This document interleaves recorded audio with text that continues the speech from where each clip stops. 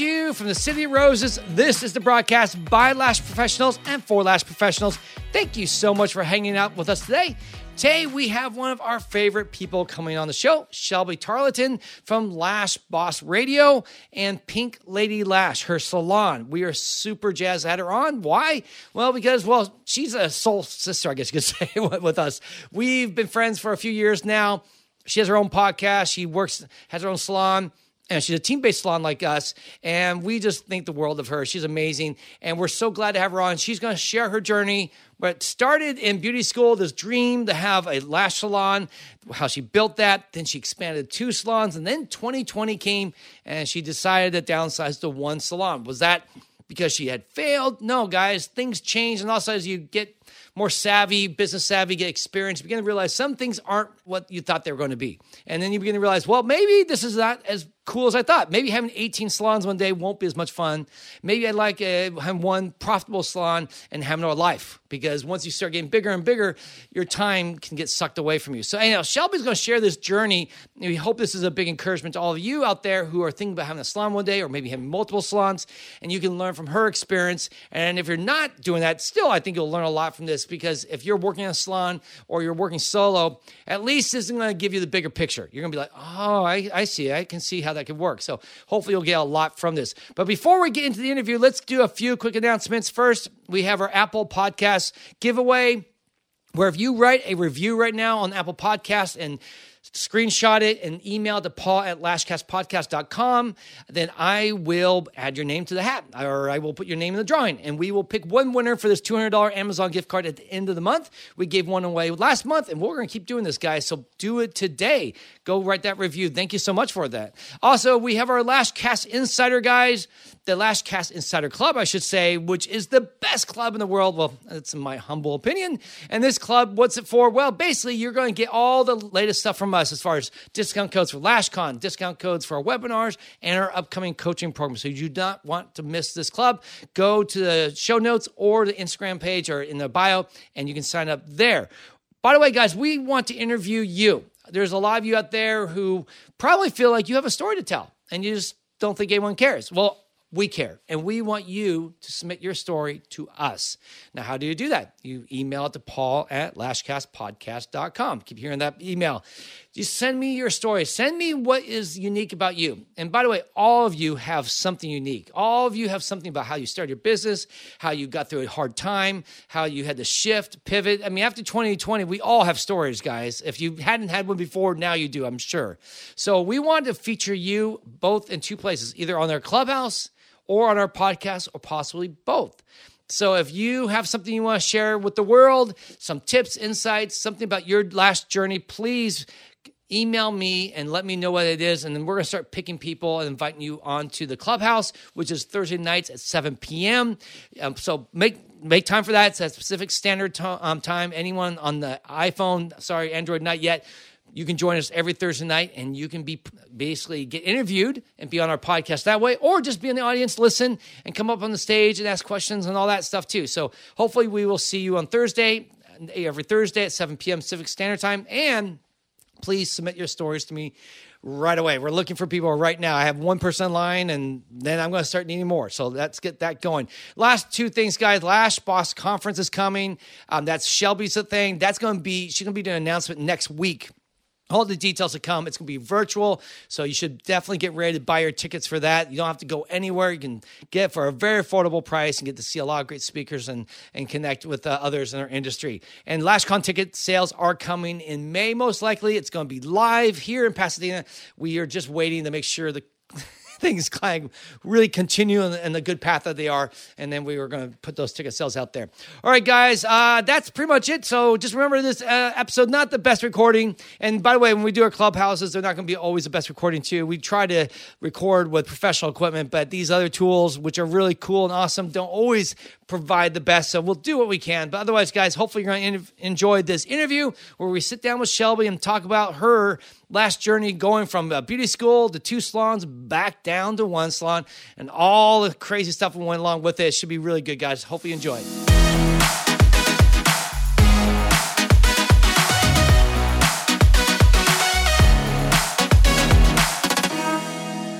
Hey there. Hi.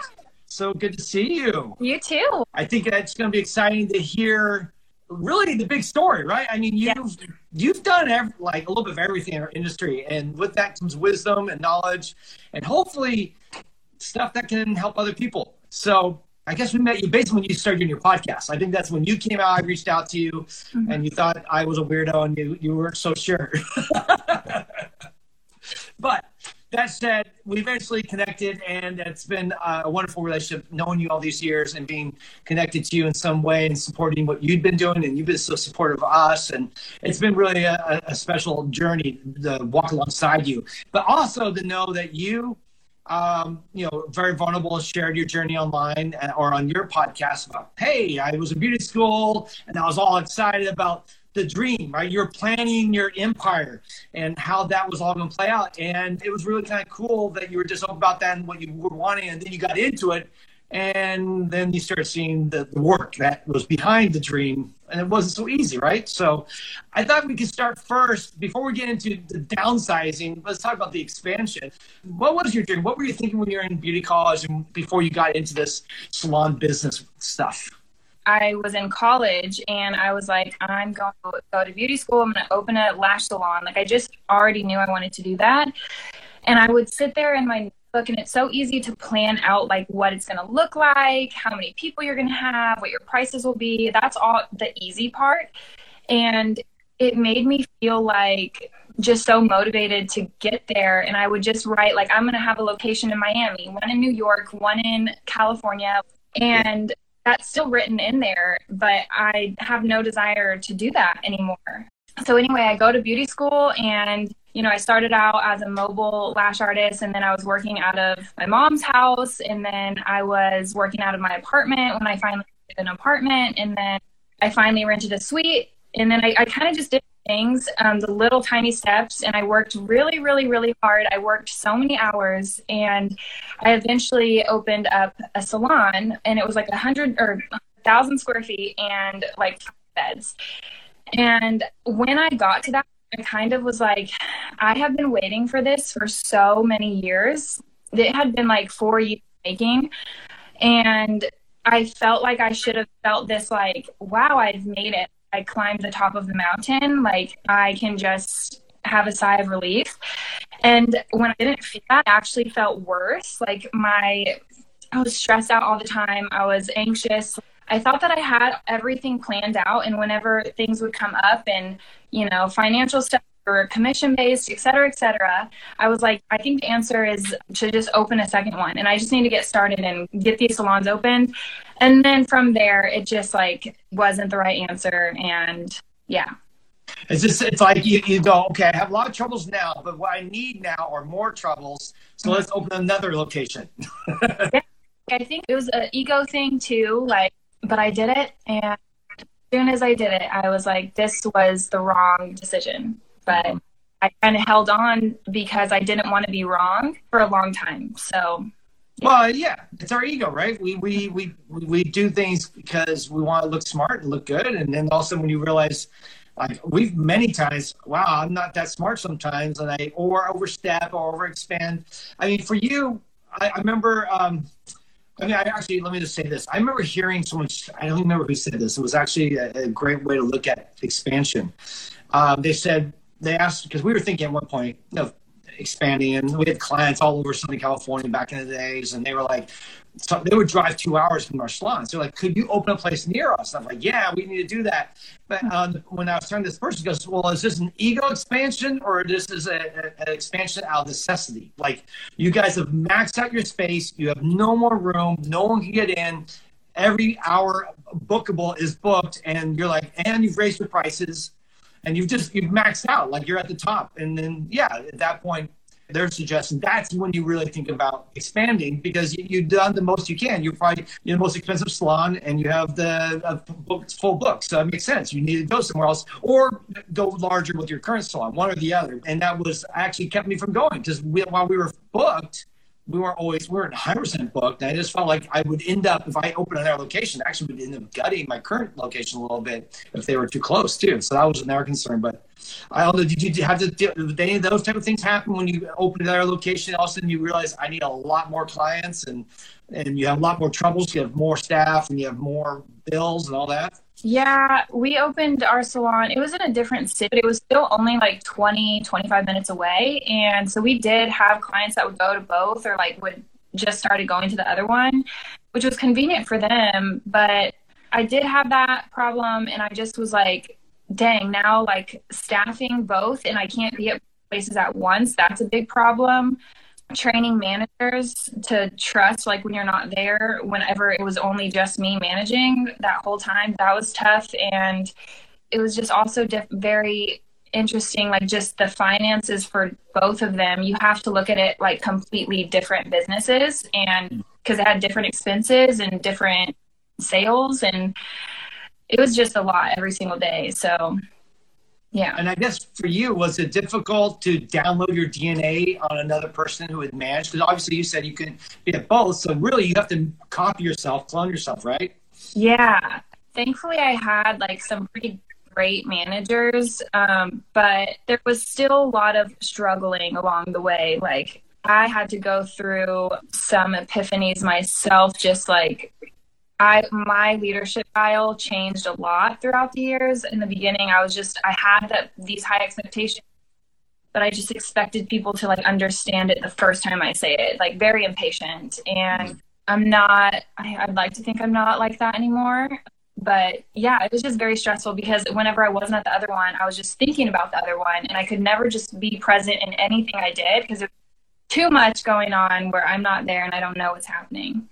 Yeah, and I think learning to over communicate, right? I mean, that's a big one because I think most of us, at least when you start, like feel like we should just say it once and everyone should get it, and then should we move on next point. And the problem is, you almost have to be annoying as an owner. You have to be like, I need to start the sentence, and you need to finish it for me. And if you can't finish it, that means I haven't said it enough yet.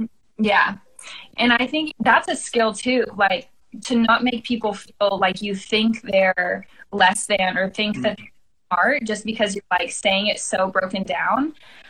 Because like one time I remember several years ago, I was like, can you repeat it back to me? And like just the way that I came across, just because I was trying to make sure she understood.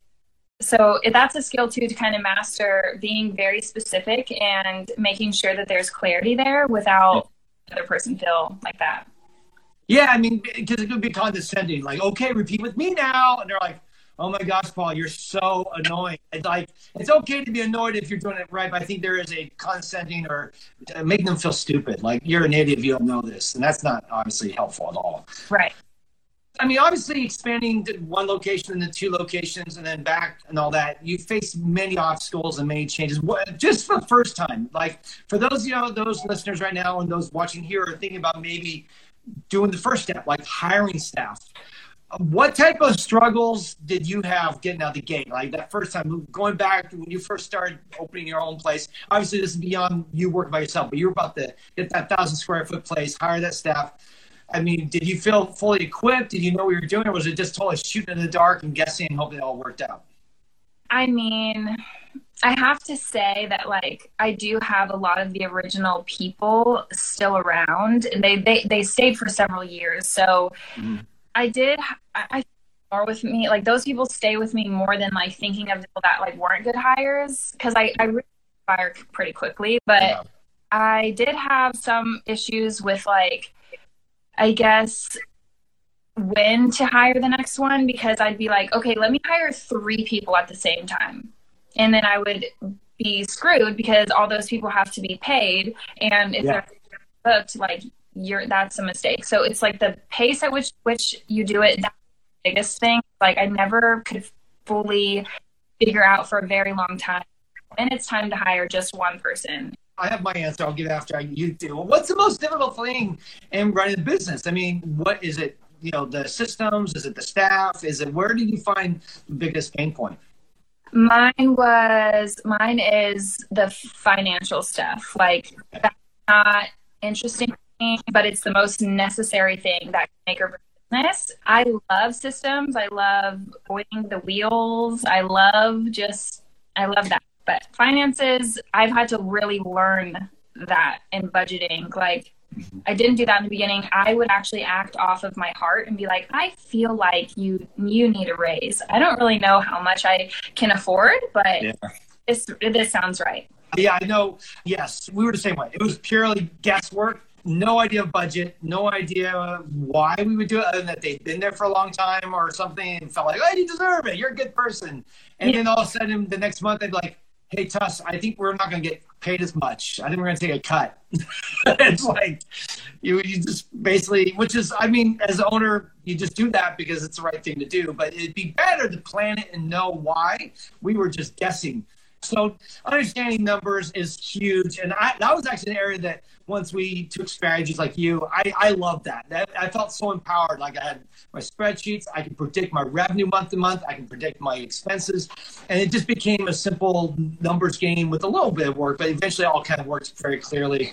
And I felt like we got things under control that way. But I think the place that was the most difficult for me was the flipping hiring process. Just man, oh man, finding good people and not burning people or filling them out as fired people. And I blame that solely on me. Any hiring that doesn't go right, it's my fault. I never blamed the team member. I always think everyone joins our team. They intentionally join with plans to be a good team member. They want to help the company. They want to grow the company. And then somewhere along the way, we just we miss it. Yeah, I think I've learned about that as well. Like, sometimes you hire someone and kind of forget, like you make their first day special, but then you kind of forget that novelty is wearing off for them. So I find that especially in their first 3 months, it's so important to let them know like where they're headed and keep reminding them how they're doing, where they're headed. Because if they don't have that, it becomes just like they're not as excited. Then they start to think it's a negative thing that they're starting to and stuff. And yeah, because I found that people stay either like for 3 or 4 years or like 3 or 4 months. And that, so I think it was like, I kind of not forget about it, but I just kind of expect them to just be fine at a certain point. And there's just so much communication, Yeah. lacking. Well, I think it comes down to, and as I think we both have learned, I'll give strategies a shout out, it's like, it is about being intentional. Once a quarter, sitting down with your team and making sure that they're looking at the same roadmap that you're looking at, right? So you're saying, hey, this is where we're going. Are you going there too? And not just letting them run free for a year, because I found if we missed a review or a one-on-one, they actually a little distrust begin to leak into the company, because now that, they're kind of just running freelance. And I just found out that they really needed that touch, that monthly, even weekly at times communication, where that you really let them know that I'm with you. I'm here to support you. I mean, I always told my staff, my job is to make your life better. That's my number one job description before our clients is make your life better. So if I'm not communicating or touching base with you, then unfortunately bad things are going to follow. At least that's what I found. Yes. For me, I'm an introvert. So that used to make me uncomfortable. I used to be like, I hope they're fine. I hope everything's okay. I don't think I need to sit down. We're fine. And I just so scared to even, I don't know. It was just weird. It was weird in the beginning. And now it's like we do performance reviews and like everything with team-based pay. It's not just about the pay structure. It's all about the systems within it. And that was a big thing, was like realizing how important, like you just said, like all of that communication is really important to like keeping the team motivated and happy. Yeah. I found that by communicating with them, like literally, I would do what I call the daily check-in, and I didn't get to everyone every day, but every week I at least would check in once or twice, say, hey, how's it going? How can I help you? Anything going on? And then we had a one-on-one, so once a month I would actually have a scheduled time, so that way if we missed boats in the night or whatever, we knew for sure we'd connect. And then, of course, the quarterly reviews. And once we got that, man, I knew almost a day when an employee went dark on me. I mean, literally, like I'd walk in, I'd say, hey, how's it going? And you just see their eyes would be looking down. I'm like, oh my gosh, they're done. They're done. They're on their way out. They're no longer part of the team. I know what you're talking about. Yep. That sucks. Yeah, it's one of those things. It's a hard lesson and it's painful. But I learned that by doing that, we were able to part ways more amicably, because I could tell, they want to go. They got other things to do. And I'm not here to drag them out forever and make them hate me and hate the company. And maybe it's time to have that talk. Say, hey, I noticed some things. How are you doing? And I found that often the employees are so scared of being fired or whatever, and they'll just lie. Oh, everything's great. I love it here. And you're like, yeah, you love it so much you can't look at me in the eye anymore. You don't say hello in the morning. You come in and you're grumpy or whatever. Something changed. It may be personal too, but that said, I could tell. And that's when it was time to maybe have those more difficult conversations, which, by the way, as owners, the one thing I think I didn't realize my job was going to be holding people accountable and calling people out in a loving way, but that's a tough part of the job. And like something that just happened recently with us is like I had to let somebody go because they were so toxic to the culture. Like I felt like everyone was like this close to being like, dude, why aren't you doing anything about this, Shelby? Mm-hmm. Because what you stand for is not like this person is clearly, so I had to let her go. It was very emotionally heated and stuff. But it ended up that everyone, even though I didn't tell anyone what the reason was and like the details, everyone seems so much happier. Yeah. And just better. So like even that kind of stuff, you can't just keep someone around because you don't want to train someone new or hire someone new or find someone else to fill the position, because what they're costing you and everything else is also quite expensive and stuff. Yeah, no, it's not just, it's many layers. I actually found that, and I didn't believe this at first because I saw their owner say, oh yeah, when I fired, I had people come up and thank me for letting someone go. And I was like, oh, I don't know about that. And then, no, actually it's true. When you have that cancer, when you have that person who's decided to go to the dark side and join Darth Vader and stuff, you know that you letting them go, people are looking to see what you're doing. Are you a leader or are you just a total weak, passive walking mat that everyone can just abuse, I guess? And then what's bad is then everyone else disrespects you now too. It's like it grows. Yeah. And before you know it, you have a whole team that hates you. No, yeah, when people are dreading coming to work and stuff, like it's over. So you got to make it. Yeah. I mean, really, your job is to protect the culture. And I mean, aside from making everyone's life better, a secondary job description would be like, my job is to protect the culture, take care of it, protect it, guard it. And then what the beautiful thing was I found for us is at first that was only me. Like I was the only one fighting for it, or Tusty and I. But over time, I actually began to see our team fight for it. Like someone come on and they'd be like, they wouldn't call that person out. Like, you can't be this way. You got to stop that. That's not the way we do things here. Yes. It feels good too. Like, especially when people are like, hey, like this person isn't like this person isn't being ladylike. It's something that they'll say. And that feels good too, to know that it's kind of like a group effort to like keep it, good vibes and stuff. Yeah. So. No, I mean, it means you finally, I think, to create the culture you want when the team is wanting to fight and protect it. It's not easy to do that. For years, we tried to, and I was the only one, or Tuss was the only one, and the team was just ignoring us. Probably because, again, I don't know about you, but when you start doing things right, the team generally thinks this is just a phase, right? You're just going to do this for a while, and then you're going to give up on it and go back to the old ways. And so they're waiting to see, really, are you going to stick to your guns and really make this change a permanent part of the company? Right. I totally agree. Especially, I remember one time at a seminar, I don't know who I was listening to, might have been a team-based pay one. They were like, when you go back to work, like don't implement all these changes because like you just came off of that high of being at a business trip. Like none of this is going to be like lasting. So yeah. Yeah. I mean, they always use analogy of hanging, like what's your hang time? When they talk about, you're hanging from a basketball hoop or a cliff, like, but how long are you going to hang on before you let go and just give up? And I think team members, when you're got a team that's used to you coming in regularly and like, we got this cool change, blah, blah, blah, blah. And then like 2 weeks later, it's like it never happened. What about that thing you said we're doing, Paul? Like, what are you talking about? I don't know what you mean. That I didn't say that. And then, of course, that destroys trust in your team. Exactly. Don't do that, guys. That's a really bad way to run a business. We actually had to create an in-house policy for Tuss and I. Like before we ever announce something, we'd say, think about it. Are we really ready to implement this new change? And are we going to enforce it and hold to it? Once we both were really sure, like we're 100% on board, it's not going to change, we're going to do it. Then say, okay, now we're going to tell our leadership and let them know and get them to buy in on it. And then we'd have a team or monthly team meetings when we announce it. And I wouldn't just say, hey, we're doing this. I would actually lay out a strategy, like why it's going to be there, how it's going to help us make more money, help make the salon better, so that there was really a solid foundation, and that really also made me accountable now, because I went to all this effort to announce it, make a big deal about it, and then for me not to follow up would be just really lame at that point. Yeah. So now with you, you had the one location, and so you had this dream of this empire in New York, Miami, all over the place, probably Beverly Hills, I'm guessing. What were the struggles to get that second location? What did you have to overcome to get the second location open?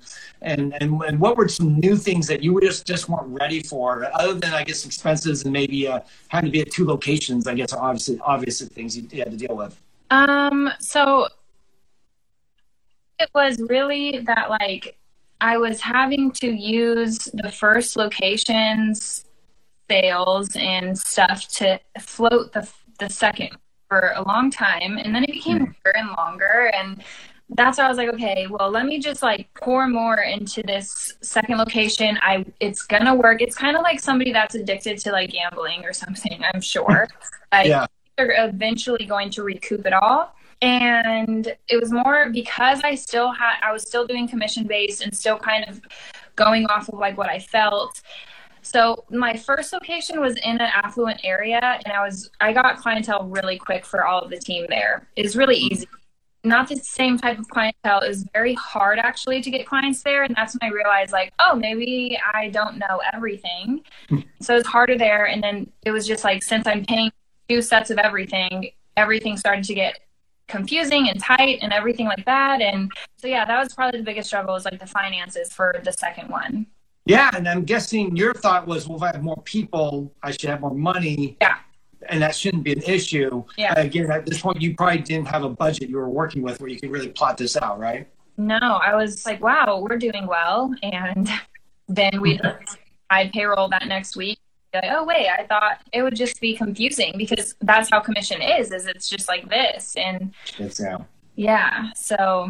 I heard this nightmare story from a pretty well-known hairstylist who I followed. This was like 7-8 years ago, and he was doing a lot of YouTube videos. And he shared his story where he basically had 2 locations, and they were doing pretty good. So he thought, well, naturally, I should open a 3rd location. He opens the 3rd location, and within like a month, he can't make payroll. Not at all. So he literally has to gut one of his old locations within 1 or 2 months after opening the new location. Immediately has to close it, because he literally has to take all the staff, combine, move them to the 2 locations from 3, and somehow borrow money to pay the bills and sell off the equipment from the old location. I mean, it was like a total disaster. Yeah. And I just felt like that for me was actually my first time, because we were thinking about expanding it. When I heard that, I went, maybe not. Well, I think people don't really realize how expensive it is to run a business, and especially a salon. You don't go into being a salon owner to get rich, be a millionaire. Like, you will not on one location, especially, or even 2. And like, there was so many times where I would pay myself like less than someone in training, honestly, like back in the first few years. And for all of these people, like, oh, I want to open my own salon one day, so I'm gonna quit. It's like, girl, you don't even know what you're getting. So, yeah, it's just, you really got to have a handle on your finances. And even if you have like an accountant or whatever, you have to know it too. Like, you literally have to know your budget. Like, if you don't know, honestly, something is going to come crashing down one day for you. Yeah, no, absolutely. And I think that's where a lot of people just think, I'm going to make so much money as an owner. And I think almost 100%, every owner I've ever talked to, hey, Tuss is on board. Hey, Tuss. Almost everyone I've ever talked to who's been an owner talks about how they made less money once they hired staff. Literally, they took a pay cut. Yeah. Like, the next paycheck, it's like, oh, interesting. I thought I'd make more. I make less. Yeah. And what's worse is they pile on to keep thinking, well, I just need more people. Yes. And eventually I'll make more. And the problem is the numbers get worse and worse to where at some point the only money you're making is if you're in the chair doing the lashes or doing hair, whatever it is. And that's the only way you're going to get paid. Because if you step away and just manage, you're done. Yeah. It's a very hard spot to be in because you really shouldn't be like behind the chair if you are going to be managing, because you're not helping anyone being behind the chair. You have to be a leader, right? Yeah. So, but if you can't do that because you have to make the money up, like it's so much. And that's why when people say like, I really want to open a salon, I'm like, are you sure? You can make really great money working for someone, especially in a pay structure such as one with bonuses and benefits, and like you can be, I don't know, as a salon owner you're paying for such a big portion of taxes and insurance, and if you're doing benefits, it's just so freaking expensive to run a salon. And as an employee you have this mindset of, okay, well, if I'm making this much, then she's making this much. And then if there's 10 of us, that means she's making this much. Yep. You'd be so surprised to know it's not like that. It doesn't work. No, it's not like 50, like you said, you have 10 people, they get 50% and I get 50%. That means I get quadruple the money they would ever make. And I'm laughing to the bank every day. They just don't understand that. Unfortunately, every person that goes in your salon tosses the company a certain amount of money, and it's almost exponential. Like, it gets crazy, especially like I know you had health insurance. We had health insurance in our salon, and these things aren't cheap. I mean, on my health insurance bill, I think it was like $5,000-$6,000 a month. Yeah. Mm-hmm. And then on top of that, California, they charge you for anything else they can think of, like workers' comp is insane. And before you know it, you're just like, man, how do I make a living doing this thing as a salon owner? It's really, really tough. It's not easy. And if you don't like numbers, you really shouldn't be doing it. No.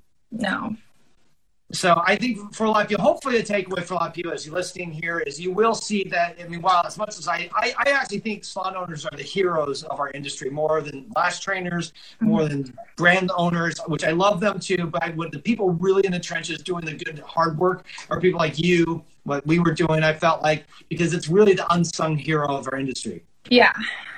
Thank you. I agree. Yeah. It's like, no argument there. Like, no, salon owners suck. No. Yeah. Yeah.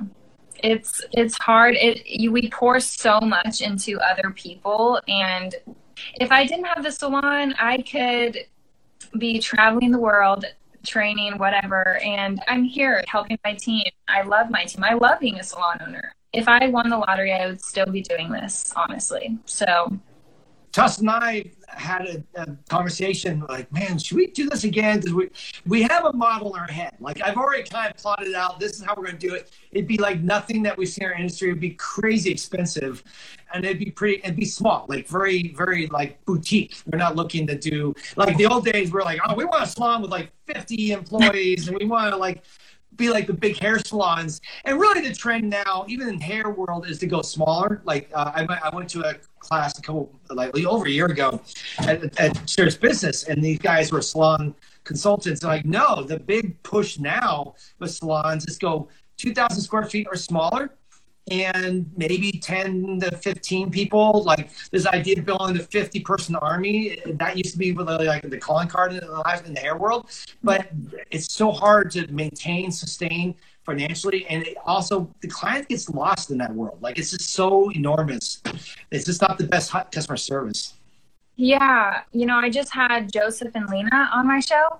Oh, yeah. Yeah. So I was asking them like, about their salons and stuff and their franchise. And they were saying how most of their franchises are just, Joseph. There he is right now. He was just saying like how they'd rather have more like locations for convenience or more franchise locations for convenience for the clients than just one like huge one or something like that. Although I just expanded into a bigger location, but I'm trying to do something with the other half of the salon because it's a big room that I'm hoping to do something in. Yeah, like I feel like I can say it here because no one here is from there, but I am trying to probably open up a lash school, like where you can get your license, like in that thing, because what that place used to be is like a yoga studio, massage place, and like a tea bar. So we serve wine and champagne to our clients, and then we have our private rooms, and then this area that I can teach in, but I kind of want to bring up the quality of our education here in Texas. And Roxy from DFW Lash University is a huge inspiration to me, like because she did that over in Dallas, which is a few hours from me. Mm-hmm. And yeah, I'd like to do something like that and just use my space for more things, possibly other things that I can't announce. But yeah, I love my other salons were that way. Like we just had 1,000 square feet, but it worked. We made our expenses as small as we could get them and maximized how much we can get out of that space. Yeah, I mean, there's this concept of revenue per square foot, where you want to maximize your square footage. So that every space in your salon is making money in places that are really good. I forget who it was. I was listening to their speaker. He talked about, there are certain businesses that really are good at maximizing that square foot usage, and there's others that just suck at it. Yeah. And so, for you right now, I'm sure you have open space. There's got to be ways you got to start generating revenue, because otherwise that's a big weight on the company causing you to lose revenue. Exactly. And we have some time just because it's actually in the same property. I got really lucky. So unfortunately, a business went out, the one we moved into, and I realized I kind of had some leverage because it was such a big chunk of change that property was missing out on. So I approached them and said, if you can give me a really good deal for a year, I will take over this space, and here's my business plan for what I'm going to do with it. And they went for it. So I'm basically not paying much more than I was already paying, and my space is 4 times as big. So awesome. Moved both salons into that building, and so far it's been great. No regrets there. But yeah, so we have to figure out what we're doing with the big room, but the school is the avenue I'm going to go. No, that's awesome. And then in Texas, it's actually a little easier in a sense, right? Because you guys have the 300 hours, right? You can get a license in 300 hours. It's only for lashes, correct? Yes, it's a 320-hour program, and so you don't have to be an esthetician or cosmetologist to do lashes. And so that's what I would be doing, not like a Why I can't move the comments? They're frozen. Yeah. So yeah, that's how it is in Texas. I think that eventually more states are going to do that, to be honest. I hope so. I think it's ridiculous that someone in California has to go 1,600 hours to get their esthetician license, which, by the way, there won't be one question about lashes on the test when you go to get tested by the state and get your get certified or whatever, or get your not certified, but getting your license. Yeah. You will have one question about lashes, and then you turn around and go, okay, I'm done with all that. Now I have to go learn lashes separately and spend 2 days learning lashes, which really is not where you need or what you need to become good at it. And then then some of these people go on the open places, start doing lashes and charging. And you're like, whoa, this is just not healthy for our industry. And this idea of 300 hours or 320, I think is a great idea. And if someone like you, a real lash person who's teaching it, now it's actually productive versus the typical beauty college where it's usually some disgruntled person who hates that they ended up here. And they're like, okay, we tried some beauty colleges. This said, well, it'll be good for me to see what that world's like. Mm-hmm. And she says, it's a depressing world. No one wants to be there.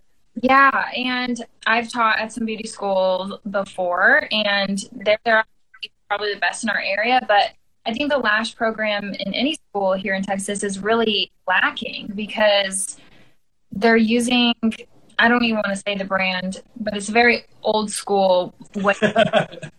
Just nothing else. One way of doing something, nothing else, no volume, just classic.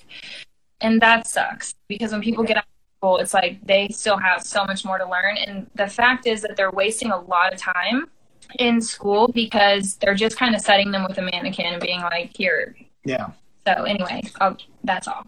Yeah, by the way, that's correct. It's 600 hours. I said 16. I thought that was too much. 600 hours for SD, 1,200 for hair. So it's good to be reminded of their true numbers so I don't get accused of lying. But anyway, or more ignorance probably. For you, what was the thing that finally got you to go, I got to change this? Was it because of the pandemic and COVID and everything's crazy? Did you kind of because so many people made big changes in 2020. Mm-hmm. Yes, and having my son too. Like, I just realized, like, would I rather say that I have 2 locations or would I rather just be here? And when I realized, like, we probably were going to keep most of those clients because they go to both anyways. We're going to keep all of the staff at the second one. Why not simplify? And I did have dreams of doing other things, not just owning a salon, but I think I have shared this before, like doing an apparel line and other things and like the school and stuff. And when I saw the opportunity, I just was like, I'm going to put my pride and ego aside and stop. When something's not working, it's not working. And I just was looking at it just without any emotion, just logically looked at the numbers. And I was like, now's the time to do it. And I just did it. So happy that I did. It simplified everything. I just don't feel as like spread thin anymore. Did you feel, was this a challenge for you, like feeling like almost like a failure? Like maybe you're going to like people are going to think differently of you? Like, wow, you went from 2 back to 1. Like, did that worry you a little bit? Because also you're on the stage, you have Lash Boss Radio, everyone knows you. I mean, you're a little bit more high profile than the average lash artist. Thank you. I did have those thoughts as like pre-pandemic. I kind of was already thinking this might eventually happen. This wasn't just because of COVID, like I decided it, but it was just kind of like the extra push, I guess. But it is something that, like, when I'm giving a talk, it's like, oh, I have 2 locations or whatever. It's always been a thing, like a bullet point when people say anything about me. And it's not that important. And I struggled with it a little bit, but whenever I thought more about like what I wanted my life to really look like in terms of like happiness and time and where I was spending my energy, I would rather, consolidate everything into one building. And when I'm at work, I can be doing this, and this at the same time and be there for everyone, my projects, and just spend more time at home with my baby. So that's huge. Yeah. That's huge. And I think people don't understand the dream. Sometimes you can change it, right? You can alter it and go, you know what? I was going this way, wasn't quite working out. I began to experience frustrations that I knew that were only get worse over time. And if you're like, I want to be over here, well, then that's fine. Then pivot, change, say, no, I'm going to make these changes. Don't worry about people who judge you, because the truth is, really, on the end, people, the ones who really love you, they're going to support you and they're going to be behind you. And there's some weirdo out there who's like, look at Shelby, she failed. They're like, well, then who needs that in your life? Anyways, they were never for you to begin with. They were just some bystander who likes to poke fun at, or probably is not doing anything themselves. Right. Easier to look at others and point fingers than look at yourself and see what you can do. Exactly. And people ask me like, oh, will you ever have another one? Will you ever open like in other areas? And the answer is really no. Like the only way I would is if it was like doing a franchise. Like I was saying, talking to Joseph, like the whole episode, which you will hear, like it's coming out tomorrow. The whole episode, all my questions were like were from me being like, wait, so how does this work? And like, because I could totally do that. I could help someone do what I did and show them like what doesn't work, what does, and that would be so fulfilling to me. But for me to just be the owner of all of these locations is not my dream anymore. Like, what for? Yeah, and it sounds like you get some new plans and new ideas that are going to be exciting. And I think the franchising model, which we were totally against in the old days when we had our salon, we're like, oh, we'll never franchise this. We were afraid of losing control. We were afraid that the quality of the work would go down. And the truth is, that would have been, if it did, it would be our fault still, because you can hold standards to franchisees. You can build the systems and the playbook, and this is how you do it. And that's what Joseph explained to us too. It was like, oh, okay, you can franchise and still have quality. It doesn't have to be another like Amazing Lash, or is it Amazing Lash? Yeah, or, one of those where you just know that no one really knows anything about lashes there, and it's just the blinding the blind, unfortunately.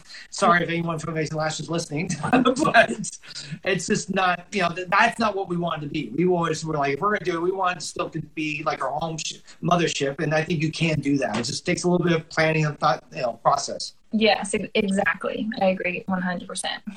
Now, for you, with the transition of your team, how did they handle it? Were they happy? Were they excited? Were they scared? I mean, obviously, change is always scary for teams. They don't know if this is the beginning of the end. They don't know what the bigger plan is. I mean, how did you take them through this, and how did they handle it? For some of them, they were just going down a couple of doors, so they're all excited. And then the ones that were coming from the other location and coming to this side of town, they were scared. But I think it's great that they were able to tell me that they were scared.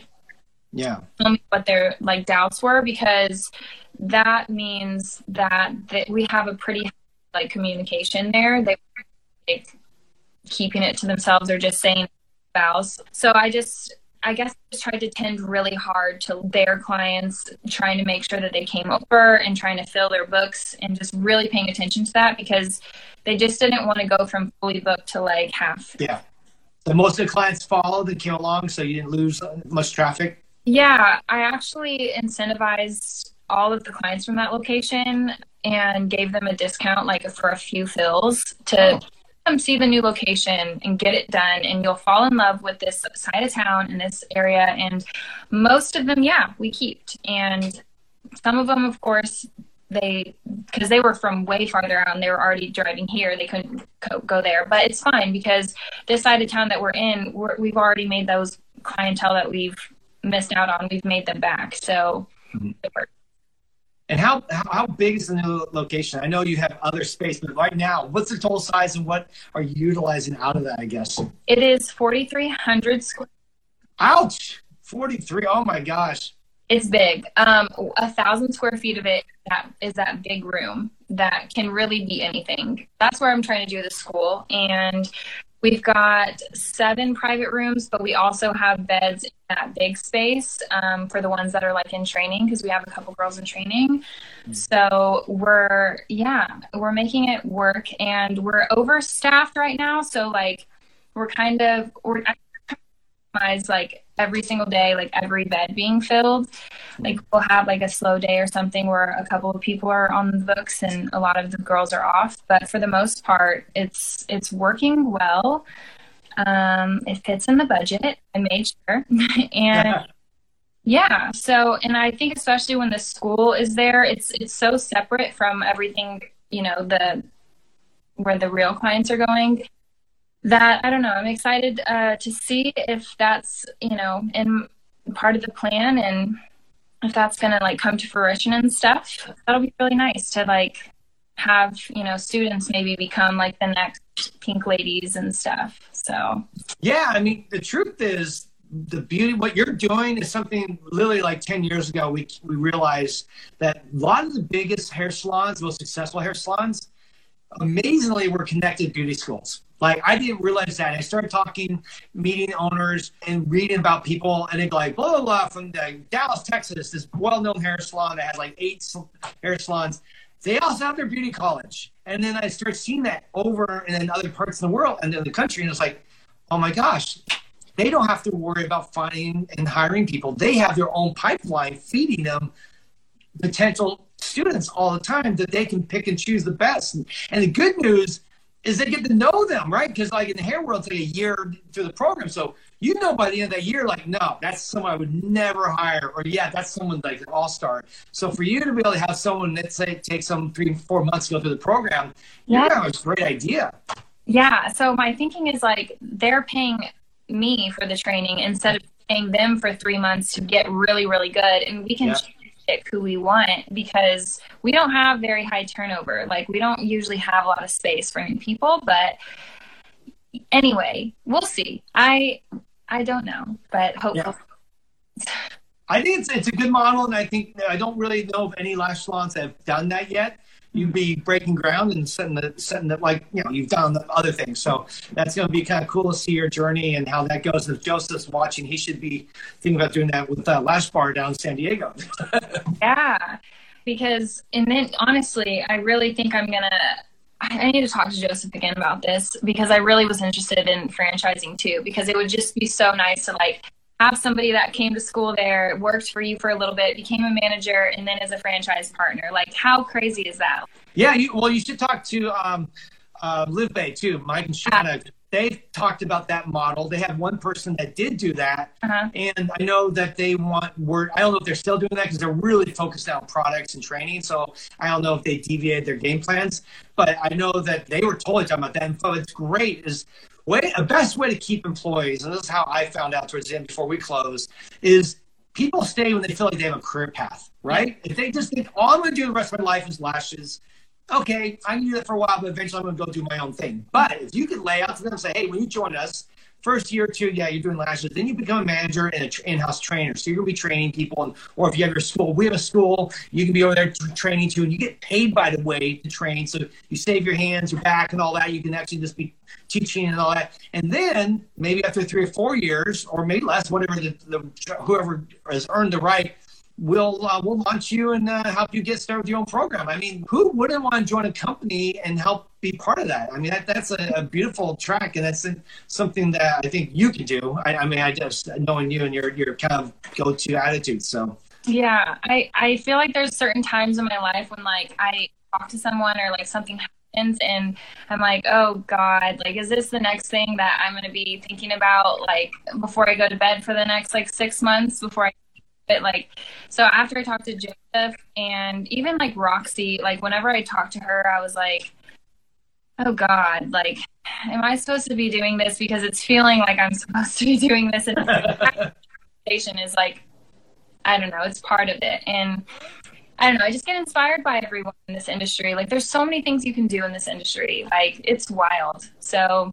we'll see what happens, but I have the space to kind of do whatever I want to do in it, and we'll see.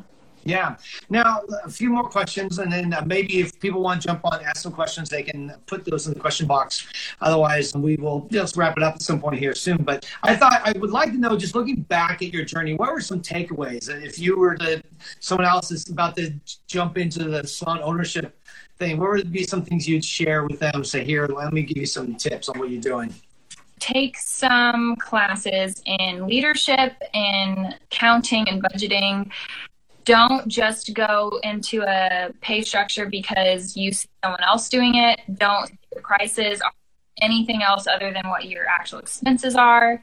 And then always come from a place of like kindness and be tactful, especially when you're talking to anyone with your team. Don't gossip with your team. You guys made a post about that today. And I was like, yeah. This is, yes, such a theme in my life right now. Gossip is terrible. Yeah, just come from a place of like kindness. If you're in a bad mood, don't respond to like a team member. Just a normal question. It's going to feel like the most annoying question ever if you're in a bad mood. Yeah. Yeah, a lot of things can wait till the next day. You don't need to bug your team every day. They don't think about things as much as you do, etc. Stuff like that. That's good. No, I love the first thing when you talk about leadership. I think a lot of people don't realize that if you've never been a leader in your life, let's just say I've heard someone say it's like, if you turn behind you and no one's following you, you might not be a leader. But if you've been that type of person who in high school, in beauty school, wherever you go, you tend to be the one that, hey, Shelby, can you take care of this? And you're like, yeah, I'm a leader. I do this. And knowing you and the way you are, I'm sure you were probably that kind of person growing up, that you kind of like were a person that, I'm guessing I may be wrong, but I just felt like you, when I first met you, said this person's got like some skills and understands what it takes to lead, take chances, and be bold. Thanks. Yeah. I agree with that. Leadership is so much like what we do day to day is like, and I'm a servant leader. Like I don't just go in and tell people what to do. I get in there and do it well. That's a big thing too. No, it is. I remember I was working in a restaurant. I was a manager. I was the events guy, and one of my closest friends was the GM, and we were sitting there in the restaurant, and the bar was swarmed. It's like there were just like, I don't know, tons of people, hundreds of people around this bar. And just two bartenders that are just trying to get people drinks out. And I'm like, hey, Chris, we need to go help him out. And he's like, no.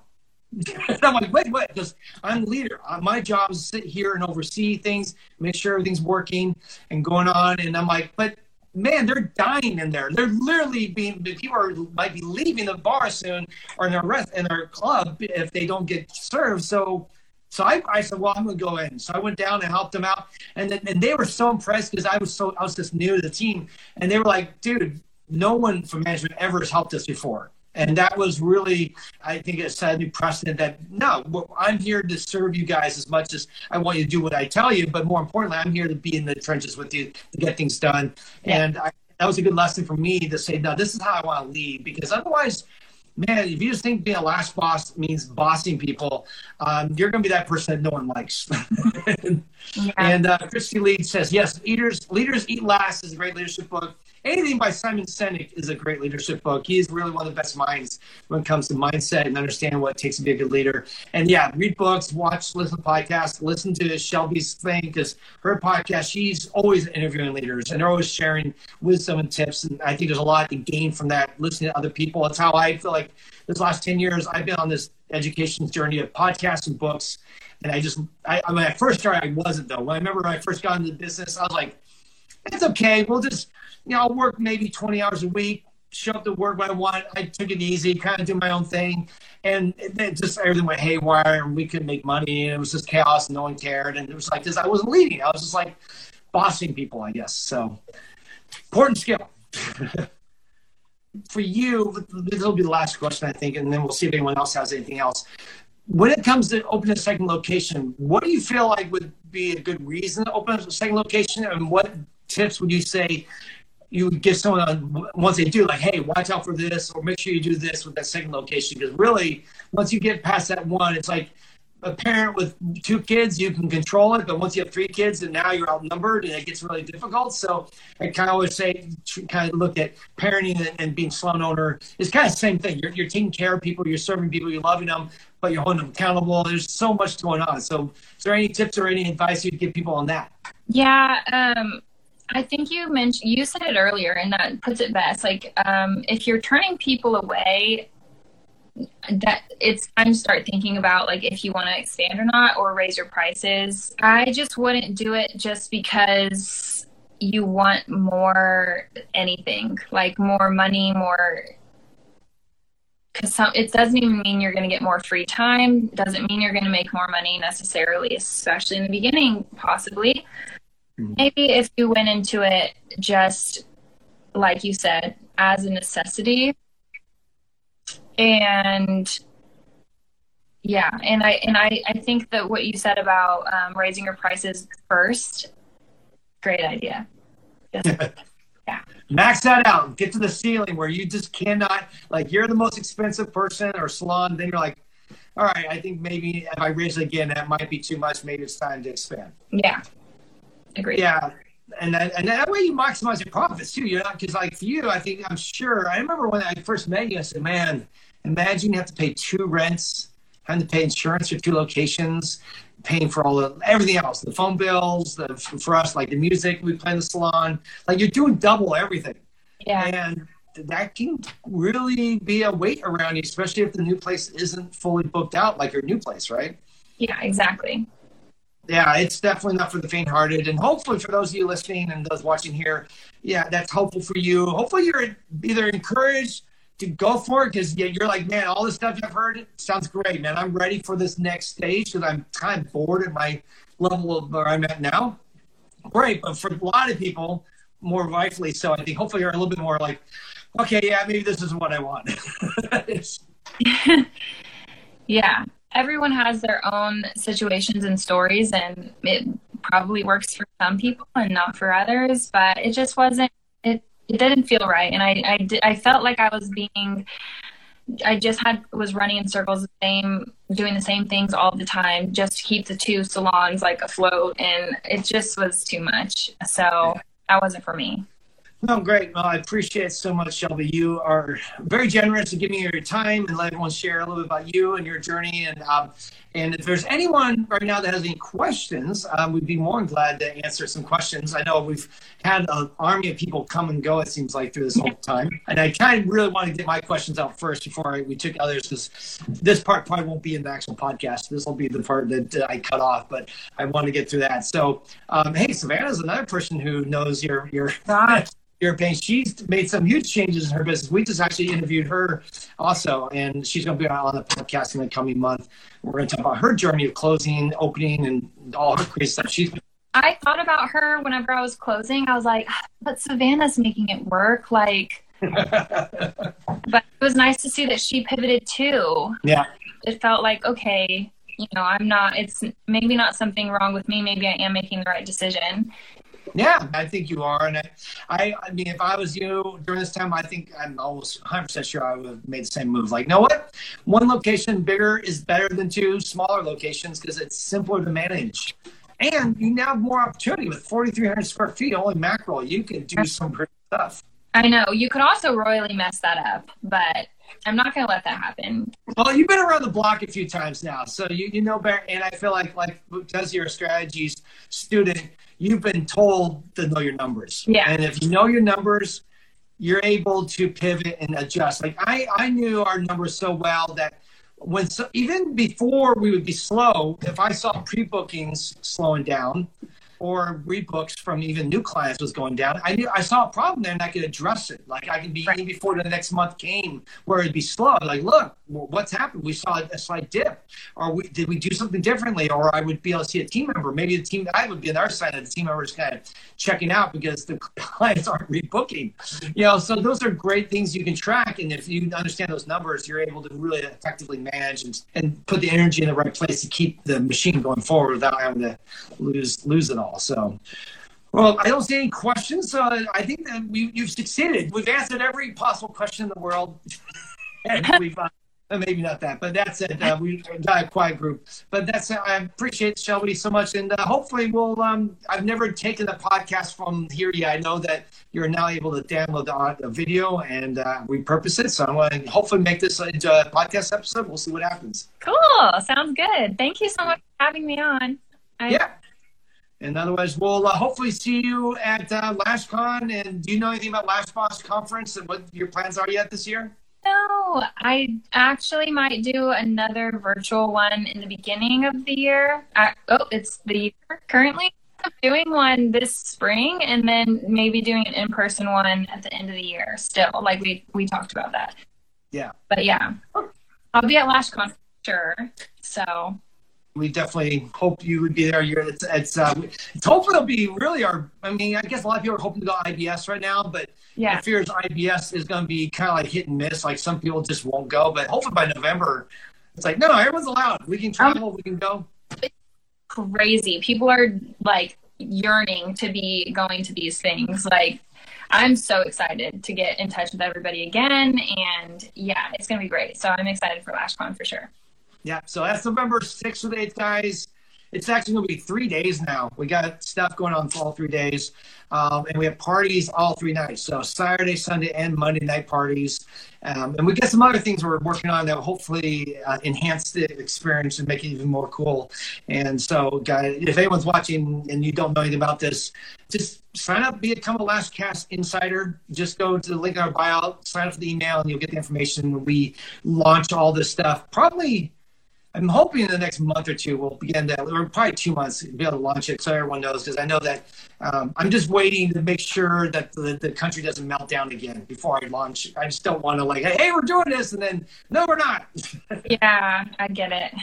It's painful. So, hey, Tuss, well, thank you, Tuss. By the way, I love you too, by the way, Tuss. Thank you for All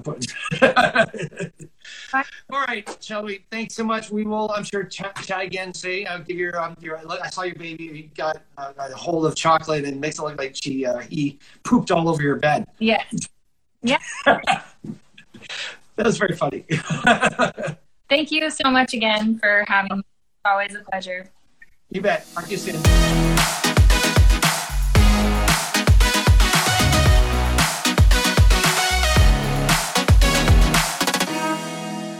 that's it, guys. That's a wrap. That's all we have for you today. Thank you so much for hanging out. I want to ask you to please follow us on Instagram at Lashcast Podcast and at the Lash Conference. And remember to subscribe, share, and review. On behalf of my Lash chap, Tusney, as well as our special guest, Shelby, I want to thank you for taking some time to listen. Keep on lashing, and remember, you have a friend in the lash industry.